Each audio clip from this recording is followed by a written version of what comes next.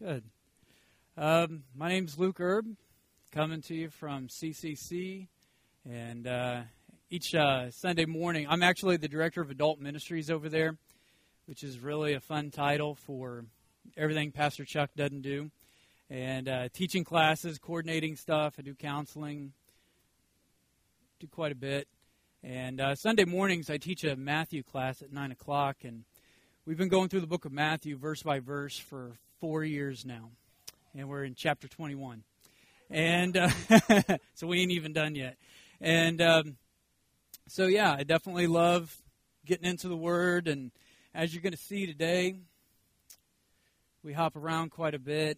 Just take on mass chunks of it and process it and see what that looks like. And don't be intimidated by the title here. It's not going to be hellfire and judgment today, but it's. And like I said right there, just right below, the dangers of tradition. And so just keep that in mind as we move through this. I love teaching classes. I love questions. I love, just discussion. So please feel free at any time. And just wave at me or whatever. And let's do this.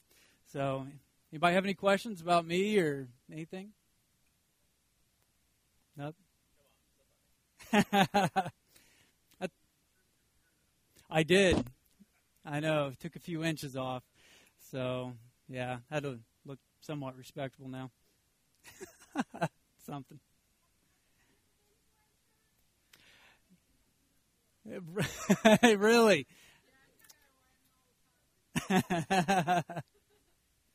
Yeah. Well, I'll remember that for next year. I'll quit cutting. So the thought actually went to my wife.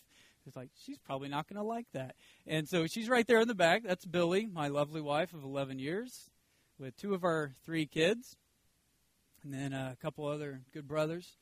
Got Ben and Anthony and his wife Julia. So, support. Yes. Okay. It is. So we're all in small group together, and we meet out at our house each Friday night, and our group's called Rejects. So if that says anything about it, so we'll meet for about 6 or 7 hours each Friday night. So, all right, Sins of Jeroboam, dangers of tradition. Where'd that slide come from? Okay. Just giving a little bit of background, we're going to talk about a guy by the name of Jeroboam. And a lot of this is coming from the Old Testament, and a lot of people really don't get into the Old Testament anymore. Personally, it's my favorite part of the Bible. I love the Old Testament. You can see Jesus on every page, and a lot of the stories are pretty messed up, but there's a lot of truth that comes out of these. And the one that we're going to go through today actually came out of a nightly Bible reading with my family, and we read through each night just a chapter or a couple, and out of that discussion just kind of came this talk, and yeah, we're kind of nerdy, so bear with me. So 1 Kings chapter 11, starting at verse 26. Then Jeroboam, the son of Nebat, the Ephraimite from Zeradah, Solomon's servant, whose mother's name was Zeruiah, a widow, also rebelled against the king. Now this was the reason why he rebelled against the king. Solomon built Millo and closed up the breach of the city of his father David.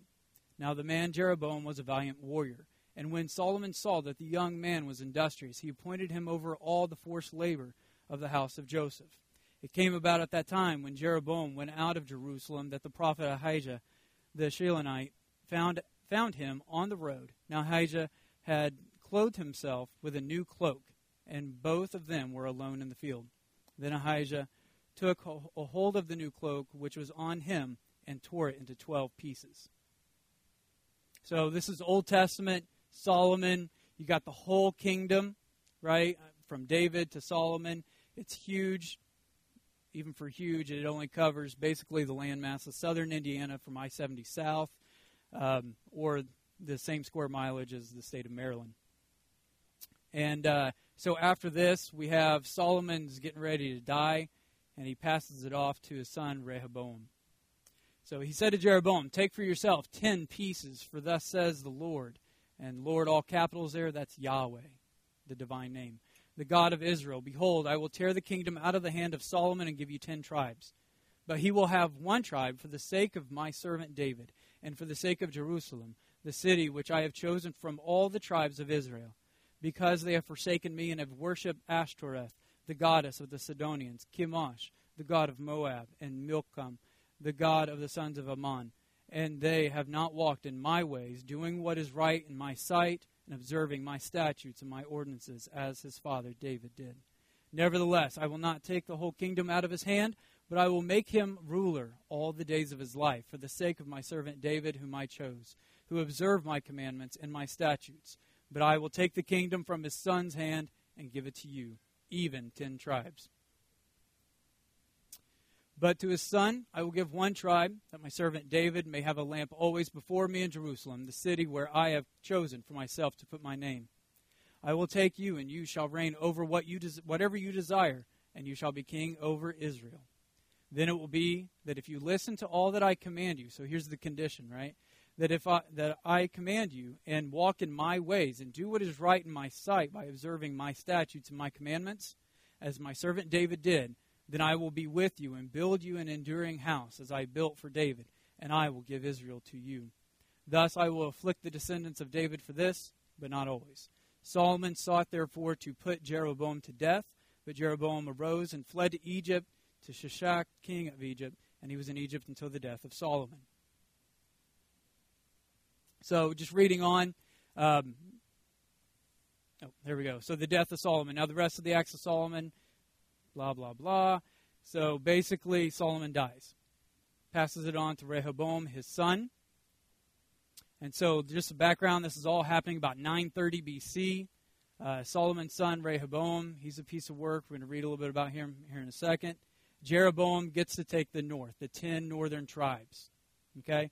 And when we read 1 Kings chapter 12, verse 8 and following, basically, he doesn't listen to wise counsel, the Solomon's counselors.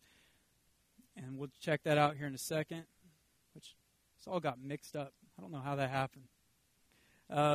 So here's the divided kingdom. That's all right. We're going to go with it. We have the kingdom of Israel in the north, 10 tribes. You got the kingdom of Judah, which you have the Levites. Here's Jerusalem. And you got to remember that Jerusalem is the middle of everything. That's where the worship of Yahweh takes place. That's where 3 of the pilgrimage feasts take place. So all the faithful of Yahweh are going to Jerusalem. And so the big part of this is that's not in the northern kingdom. And Jeroboam knows that.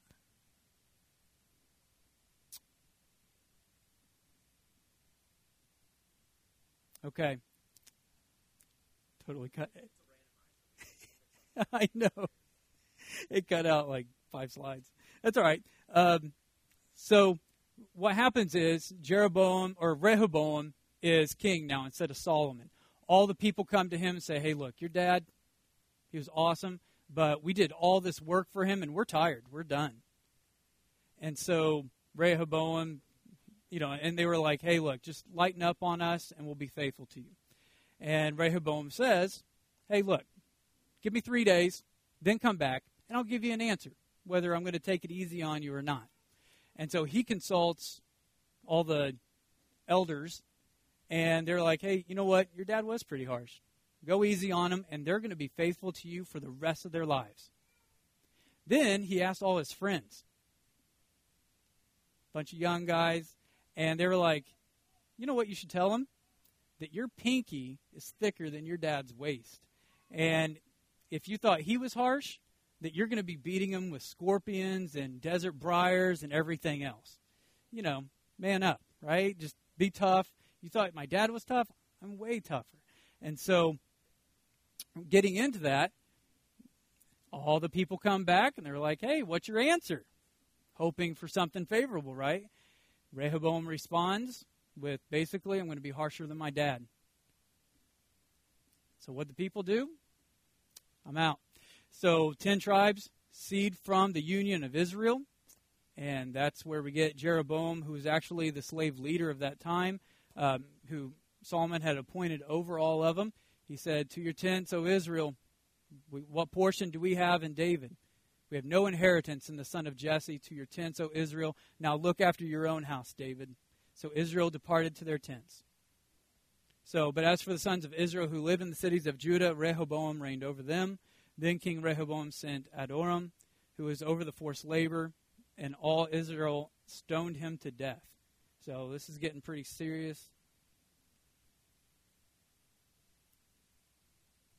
There we go. So basically they had lined up to fight, and somebody said, "Hey, look, God he's not in this. The whole 10 tribes leaving Israel, that's from God. You don't want to cross him. You've already messed up enough. Just go home." And so that's what they do. Now,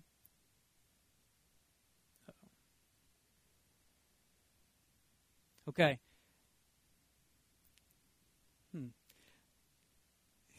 Look at this.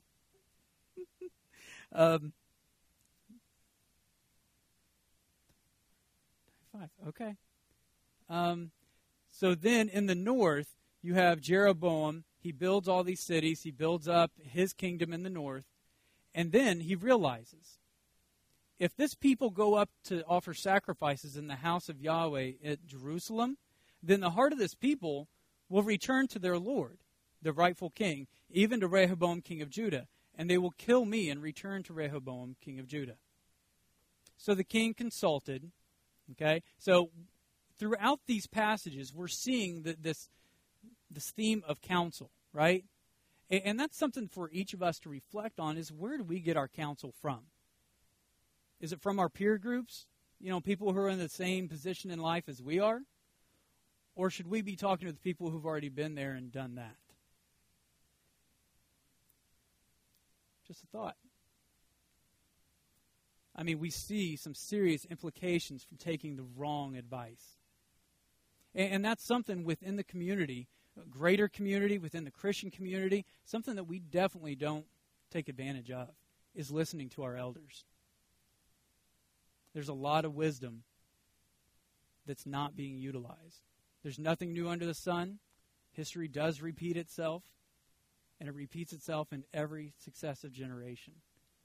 And that's one of the things that, and it takes a little bit of humility to accept that, man, I don't have this all figured out. I'm treading new ground in my own life each and every day. Who are we seeking out to get counsel from? So it's a challenge. It's a challenge for me every day. It's just something to think about, just coming right here from the Scriptures. Does anybody have any questions so far? Yes, I've pretty much read through a whole chapter of the Old Testament on a Sunday morning. And I'm not done. So,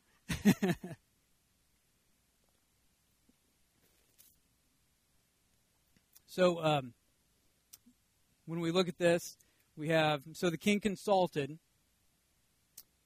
Now, does everybody understand the scenario? He's in the north. He doesn't have Jerusalem, the capital city. Everybody worships Yahweh, the one true God. So, it's like religion. It supersedes, political parties. It supersedes, any of these other minor differences. Faith is that uniter. And so, which can be a great divider too. But when we have them in the northern kingdom and they're going to one place, and that's something that we really as Protestants don't understand, is, going to one place to worship God, that God is there in that one place in Jerusalem to worship him, to offer sacrifices, to do those things. Well, if you're in the northern kingdom, you just lost out, buddy, because 3 times a year, all of your people, all the faithful good ones, are going to be going to your opposing, your enemy, your opposing kingdom down to the south to worship God. And so what he comes up with this great idea to make 2 golden calves. Why not, right? And he said to them, "Is it too much for you to go up to Jerusalem? You don't want to go all the way to Jerusalem. Just stay here and worship these 2 golden calves." This is where it gets sinister. I mean, let's play on the practical side. You don't want to travel that far. Behold your gods, O Israel, that brought you up from the land of Egypt. He set one in Bethel, and the other he put in Dan, which is actually Tel Dan. Last year I went to Israel, and I actually got to see both of these places. And it was just spooky being there, knowing this story. So now this thing became a sin, for the people went to worship before the one as far as Tel Dan, which is extreme north. And he made houses on high places and made priests from among all the people who were not of the sons of Levi. Jeroboam instituted a feast in the 8th month on the 15th day of the month, like the feast which is in Judah. So, did he call these calves Baal or Baal? Did he call them Molech or Ashtoreth or any of these other pagan gods? No. He made these golden calves and identified them as Yahweh. He didn't change religions. He just perverted it a little bit. And to a people who caught in all kinds of turmoil anyways, politically, hey, that makes sense. If they get identified as Northerners coming into the South, I mean, it's like 1861 to 5, all over again. A Northerner in the South. If you're getting found out, and you're probably going to get beat up or killed. And so that's exactly what they're running into. And so Jeroboam, shrewd political move, hey, we'll just make our own gods, but let's go ahead and keep identifying them as Yahweh. You worship them in all the same ways. You know what? The Torah, the law, you keep obeying that, but when you worship, here are your gods. It's pretty scary. Even to the point of celebrating a feast to them. The same feast that they were celebrating in Jerusalem, they celebrate at Bethel and at Dan. Yeah.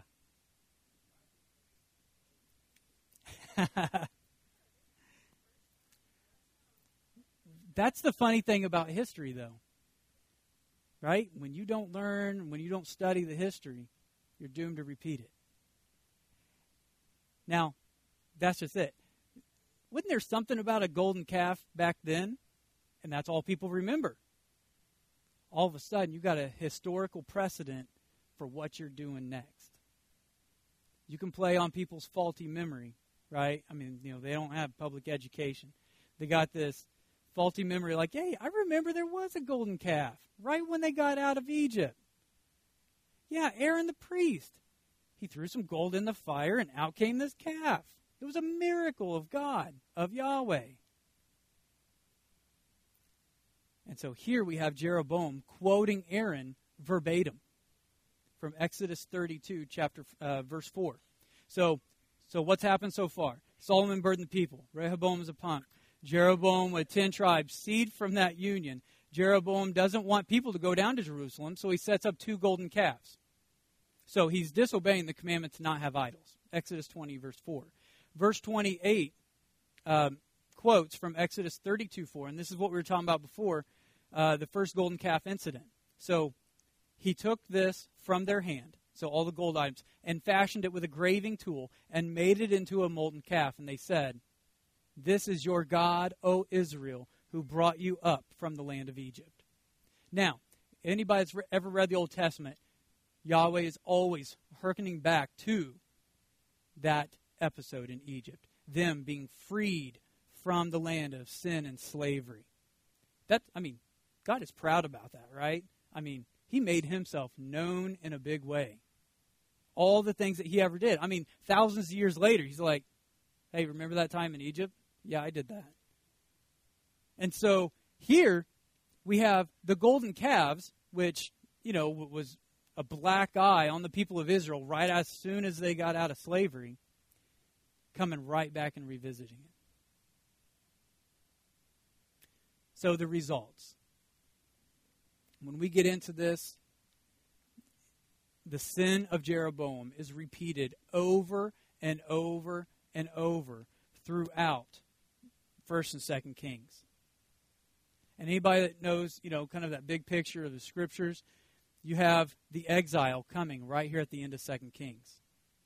And so we'll actually go through those Scriptures, 2 Kings 17, 7 through 23. Israel goes into exile in the year 725 BC. 200 years of disobedience had become the foundational tradition and custom of every devout Israelite in the north. Didn't change God's. It was all in the way that they worshiped God. And that made all the difference. That's scary. All it takes is a little bit of time, a new tradition, right? And that's it. And that was enough to become known as the Sin of Jeroboam and to actually be responsible for sending the people of Israel into exile. Does anybody have any questions, comments so far?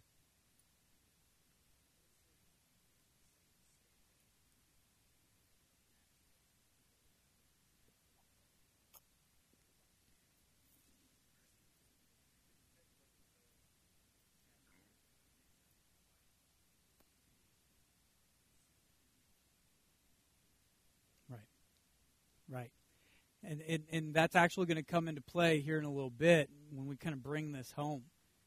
Just that knowledge. It's that, having access to the Word, to the Scriptures.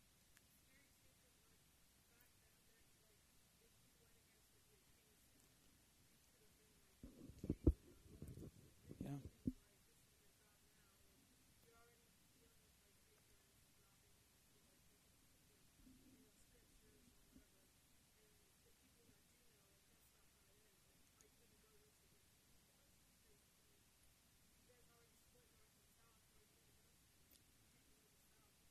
Mm-hmm.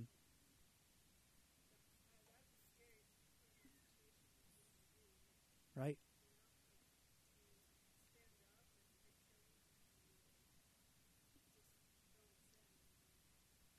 Just go along with everybody else. Yeah. And that's in both of those. Man, just preaching it for me. Just because, that is the question that we have to ask. And especially when you see everybody else, doing, because by 200 years, this stuff's established. This is done. Your grandpa, your grandpa's grandpa, your grandma, whoever, generations, this is how we do. We go up to Tel Dan every year 3 times, and we worship the golden calf. We offer these sacrifices. We have a big party of it, and we come back home. Are you trying to tell me that we've been going to the wrong place for generations?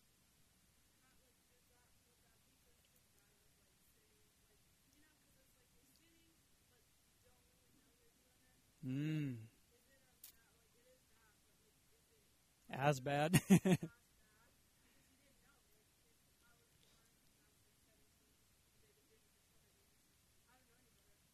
Right?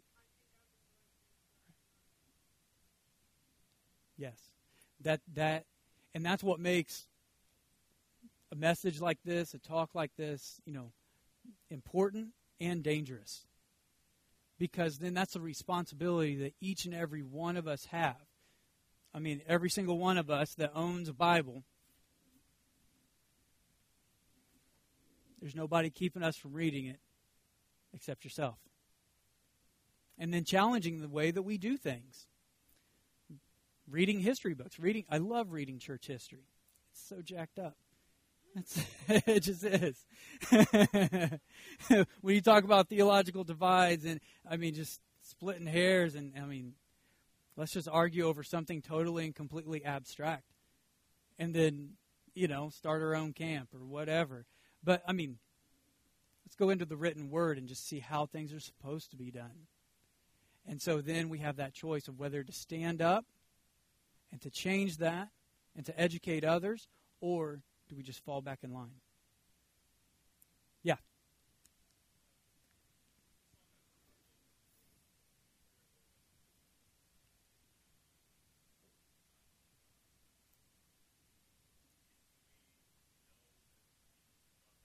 Yes. Yeah. When you read that in that section in context, Ahijah was basically called by Yahweh himself, gave him a prophetic word to share with Jeroboam, meeting him out in the field and everything, and just said, look, this is about to go down. Yahweh says, you're my man to, on the spot to do this, to lead the northern kingdom. I'm giving them to you. Be responsible. And and that's what makes this even worse, right? And not to get into predestination, free will debates, or anything like that, but that's there's a few of you grinning. Come on now, first and only time speaking, right? So, but when we, when we talk about that, Yahweh's saying hey, you're my dude. That's you're going to represent, and then all of a sudden he's in power. He chooses. He chooses bad. He chooses wrong and leads an entire nation down a bad path. So it gets pretty hairy. So keep smiling, Quinn. Anybody else? Okay. So getting into 2 Kings 17. You know what? I think those slides from the beginning were the slides that were supposed to be right here. I don't know how that happened. Okay, so the sins of Jeroboam became a part of the cultural identity of the northern kingdom. Actually, let me... 2 Kings 17, 7 through 23. I'm not going to read all of it. So I got to go old school now. Bring out the Bible, flipping pages. That's exactly right. All right. Starting at 7. Okay, so 2 Kings 17, 7 through 23. Here we go.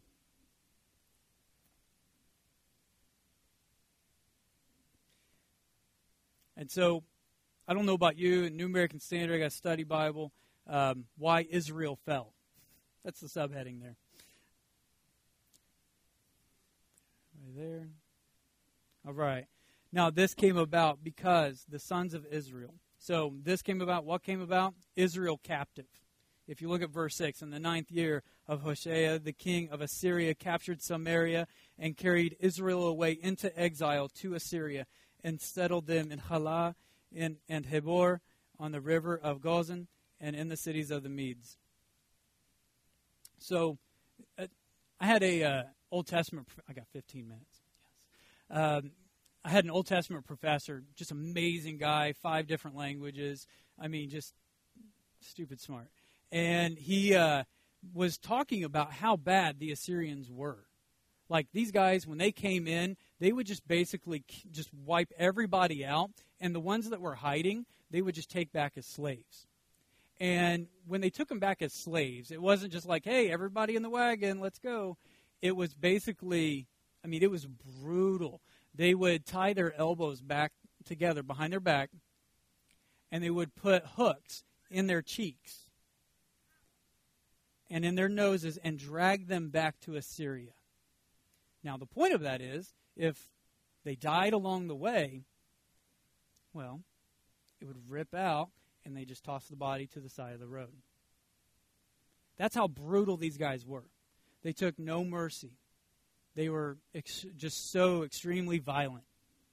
And, which is funny because, all right, it's not funny, but in the scope of history, the Babylonians that came after, they were much less brutal and much more civilized, and then the Persians after them, and then the Greeks, and so on and so forth. And so the elements of brutality just kind of lessened. But the Assyrians were so wicked bad. And so those are the guys that attack Israel. When I came to Hazor, and there's a couple other places that I went to last year in Israel, and we walked up to this huge tell. It's like a big mound. And the professor said, right here we had recent excavations, and that's where they found over 1,000 skulls of men, women, and children. And they basically killed them in the city and just threw them over the side, and it had mounded up over time. Like the bodies were just left there. They took every survivor away. Just when that city was taken by the Assyrians, knowing the depth at which it was, everything was found, and, they could find other, whether it was spear points and everything else to date those. But, over 1,000. And this place wasn't that big. I mean, it was probably a 8-acre city. So, yes.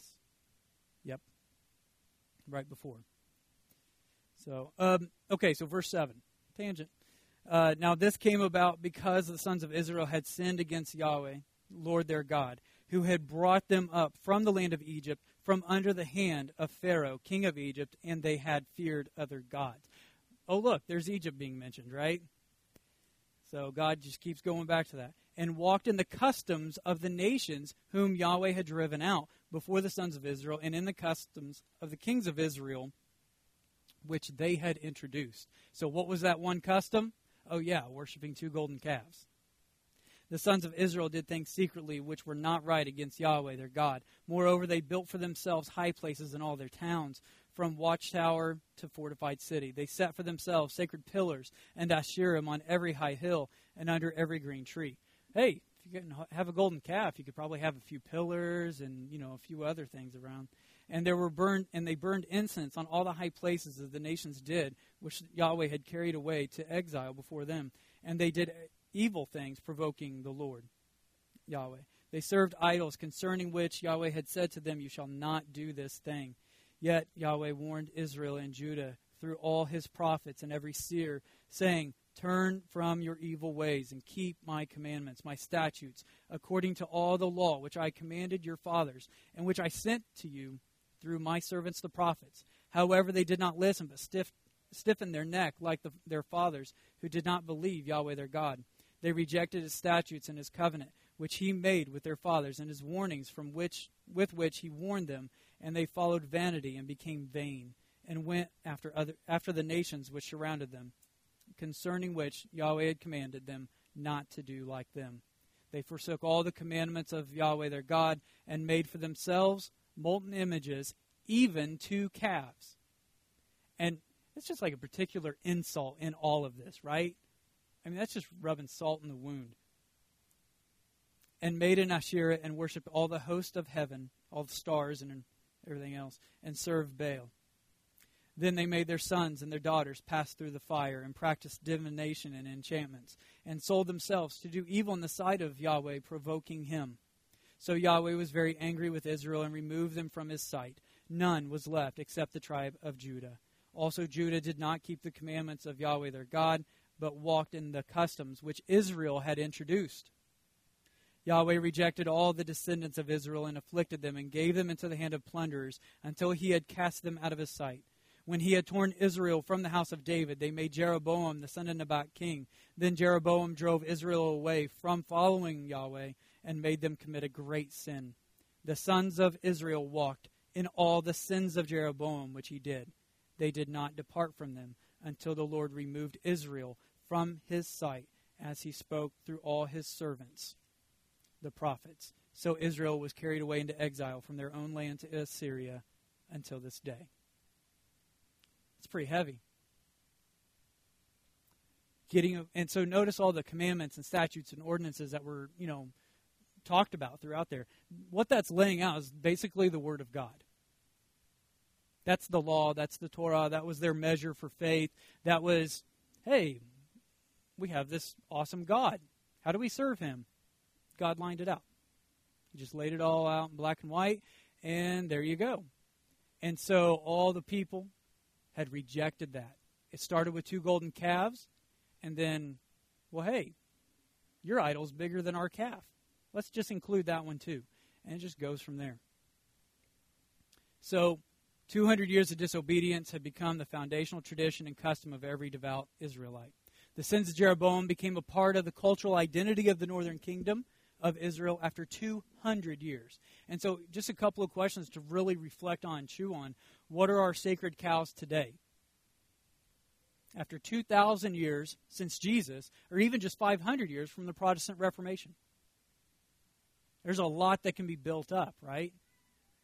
And, when we talk about unity within the community, unity among the, fellowship of Jesus Christ, it's getting back to the Word. And this is a motto just of CCC that, we major on the majors, minor on the minors, right? We got 7, our statement of faith, you go to some churches and it's like books.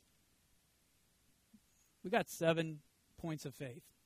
God the Father, Jesus Christ, the Holy Spirit, resurrection, salvation, the church, and the Bible. That's it. And those are the things, and that was intentional in the way that we chose that. And I'm not just selling CCC. I don't want it to sound like that. I'm sorry. I realize it. But but those are the things that unite all of us. And that even how we've talked, those are the things that we all agree on in the most basic sense. And that is where mission is born, out of those common tenets. That is where we can all work together for the glory of God in following Jesus Christ and spreading that good news and living out that good news. And so, tradition just doesn't have a place. That's where we get back to the Word of God. We're grounded in that. We understand it. But we don't get lost in the letters of it. Because we have a Spirit that guides us and directs us. And that's exactly what we're called to do. And so, what are our traditions that disregard the Word of the Lord? And so I thought I'd include just a couple from Jesus, rebuking the Pharisees of his time 2,000 years ago. That was 1,500 years since Moses. So, it's interesting. When you think about, those what-if questions or whys, why did Jesus come then? Of all the times in history, why then? And it's interesting because, so huge context nerd. I mean, hopefully as you've seen from this, just like I love to study that first century, Second Temple Judaism. And just the more I get into that, the more I see it completely reflecting our time today. And it's amazing. I mean, so when you're looking at the Pharisees here, think of all the top religious leaders today. How much that we, even pick out all the most respected ones, and imagine Jesus coming back and just slamming them. You don't know anything. You don't know me. Because the Pharisees, they were the good guys of that time. These were the most popular ones. Those are the guys that every Jewish mom was hoping their kid would grow up to be, right? And so here you have the Son of God just coming along and just saying, you missed the point. And so here's one of those cases, Mark 7, 6 through 9. And he said to them, rightly did Isaiah prophesy of you hypocrites, as it is written, this people honors me with their lips, but their heart is far, far away from me. Getting back to that heart matter, right? I mean, this is exactly what Paul was talking about, that, everything that the law can't do, that's exactly what the Spirit does. It provides that motivation, that intrinsic motivation. It drives us into obedience and love and faithfulness and forgiveness and extending grace. Actually showing Christ to a hateful world. And so, but in vain do they worship me, teaching as doctrines the precepts of men. Neglecting the commandment of God, you hold to the tradition of men. He was also saying to them, you are experts at setting aside the commandment of God in order to keep your tradition. Man, Jesus could have just sent that word about, 1,000 years prior. Been all good, right? But he tried through the prophets. So we definitely see that being an issue then. Paul, in speaking to different groups as he was ministering, Acts 17:11. Now these were more noble. Okay, we're talking about the Bereans. Paul's hopping around there. He goes to Berea, Thessalonica. Now these were more noble than those in Thessalonica, for they received the word with great eagerness, examining the Scriptures. What were their Scriptures? Torah, the Tanakh, right, which is the Old Testament. So Tanakh is just an acronym, Torah, Nevi'im, Ketuvim. And so, it's stands for the law, prophets, and writings.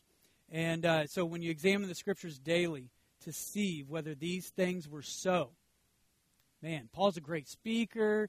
He looks good. He's playing the part. Got some charisma going on. I'm still going to check the Word to see if what you're preaching is for real. You're talking about the Messiah showing up. I missed it. My bad.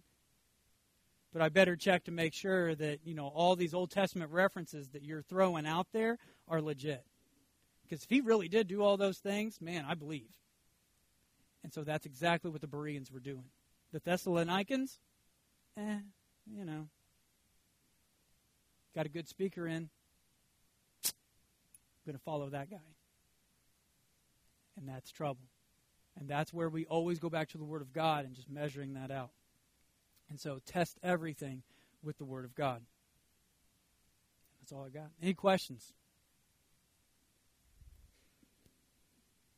A whole lot of questions. So, there's a few points. Just kind of summing this up. Test everything against the Word of God. Be in the Word, right? And that kind of goes to your point before, was we all have access to a Bible.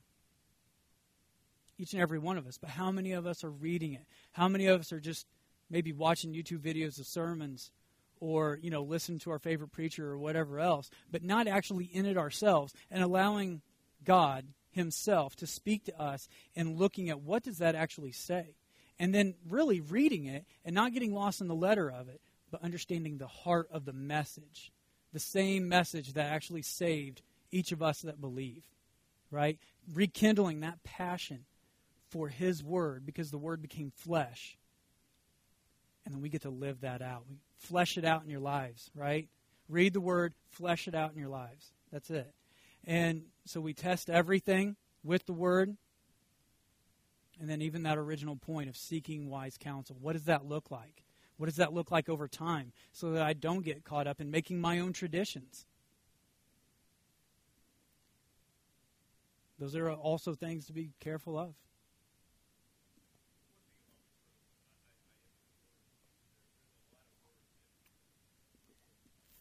Yeah.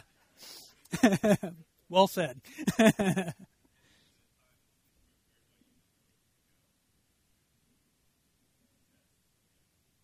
Yeah.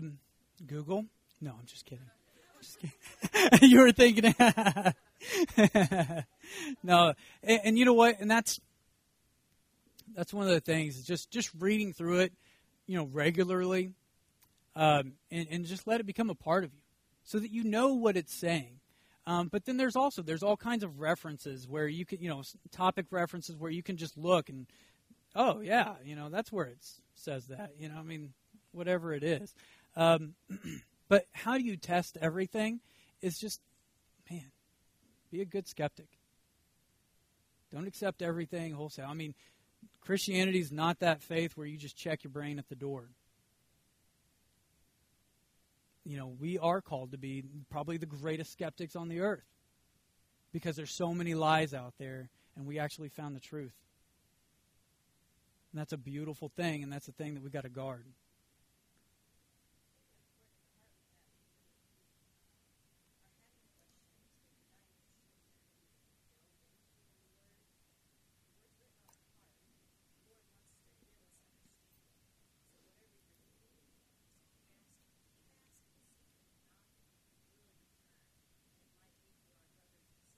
Right.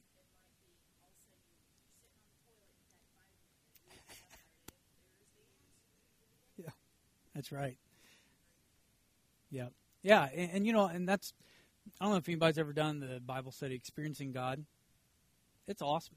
It's a trip. When you can actually see God working around you and just having that MO of like, hey, I'm just going to join him in. I'm just going to join in that, right? If I see God working in somebody's life and the fact that by God's grace I'm noticing that, I'm just going to be a part of that. I'm just going to help. Being the hands and feet of Christ, right? So that's what it comes back to. Yes?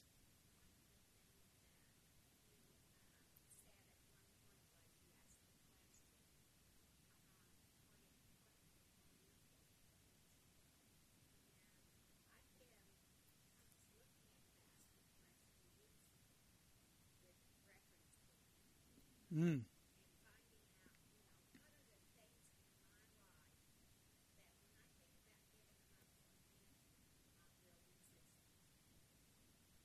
Mm-hmm.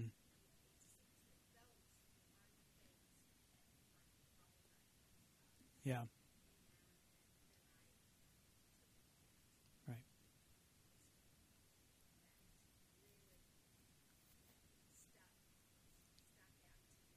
Yeah. That's awesome. Praise God. I mean, that's how He works. Oh, well, good. I was looking around. I didn't put anybody to sleep. That's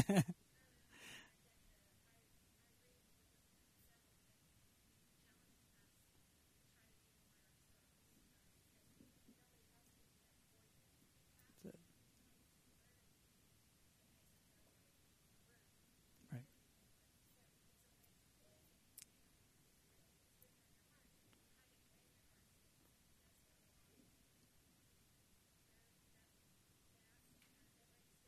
Right.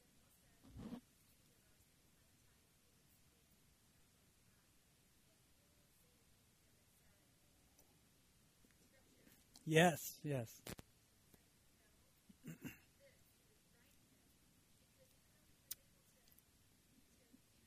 Mm-hmm.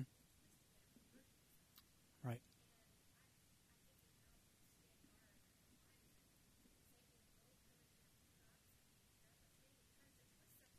Right. Oh, yeah. Well, and it's interesting that you brought that up because Satan's quoting from the Psalms each time. Jesus quotes out of Deuteronomy in response, all three times out of Deuteronomy. Yep.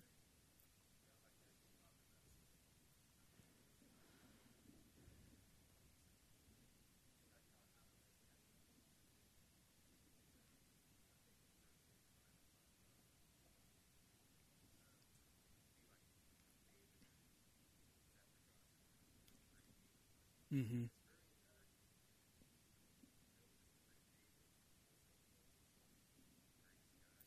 Right.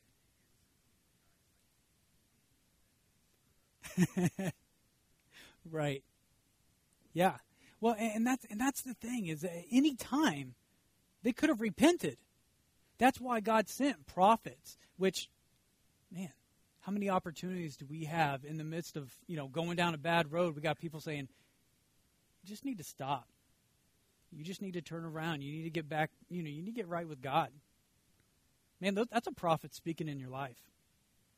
At any time they could have repented, and that's the difference: is that David actually repented. Because he had that relationship. He had a heart for God. That's exactly right. So,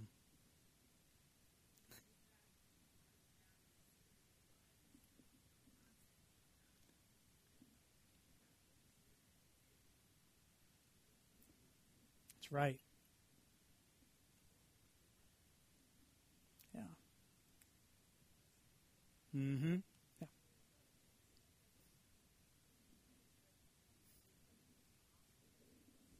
Mm-hmm.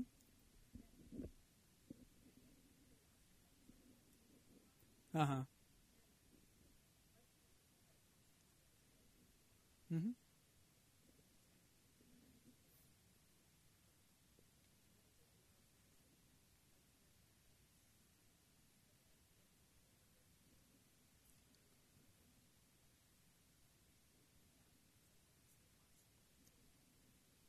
Yeah. You know what? There's lots of books that kind of paraphrase that will go through those stories. Honestly, reading the children's Bible to yes, I just said that. Reading the children's Bible to my kids was awesome because, man, it covers all those stories. Now, as we were reading the regular Bible to our older daughter, she's kind of a nerd too, and she's filling in the blanks.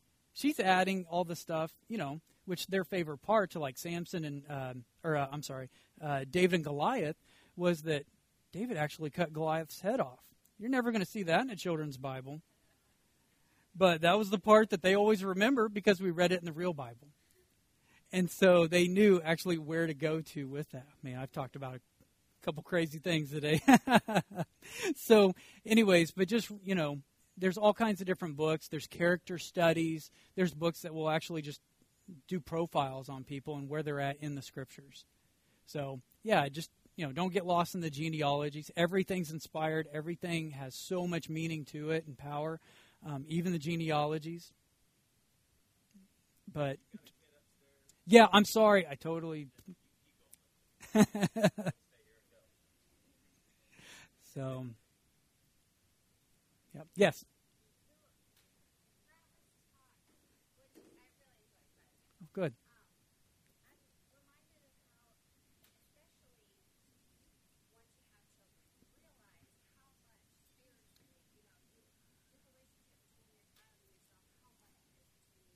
Right? Oh, amen.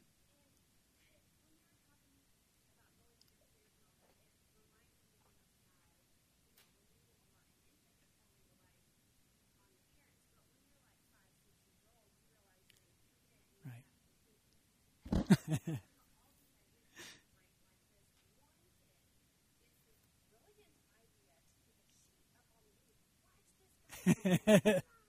Right.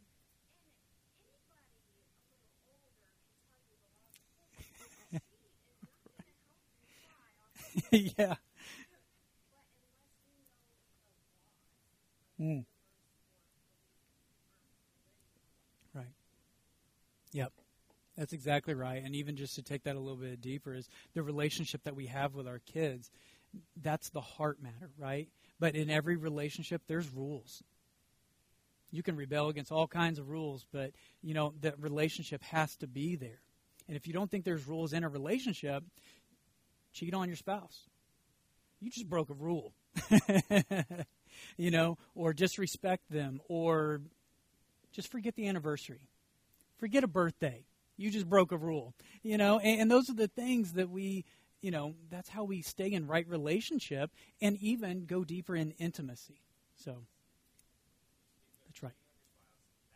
Bad. Very bad. Breaking rules. Not good. So, okay. Anything else? Thank you all for the questions, comments. That's awesome. I love that. I wish I could do that back at CCC. So, if you don't mind, let me pray for us all, and we'll be done. Lord God, I thank you for this morning. I thank you for everyone in here. I thank you for the words that you've given me to share, and even just how convicting it's been for me in the months prior, just meditating on these things, and even going over it again. And Lord, I pray that your Spirit would be here, would move in each of us as we come to you, as we approach you through your word, in dedication to you and following our Lord and Savior, Jesus Christ. And I pray that you would speak to us and that you would stir in our hearts to just be zealous for you and for your word, and that we would guard this faith, that we would be missional and go out and share the truth. Lord, I pray that for everyone in here, that as we read your word, that you would write it on our hearts and minds, that it would become a part of us, and that you would be glorified through that. We love you, Father. We thank you for this beautiful day.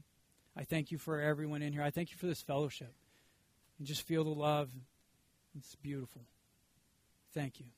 And I give you all the praise and glory in the name of Jesus Christ. Amen. All right. Thank you.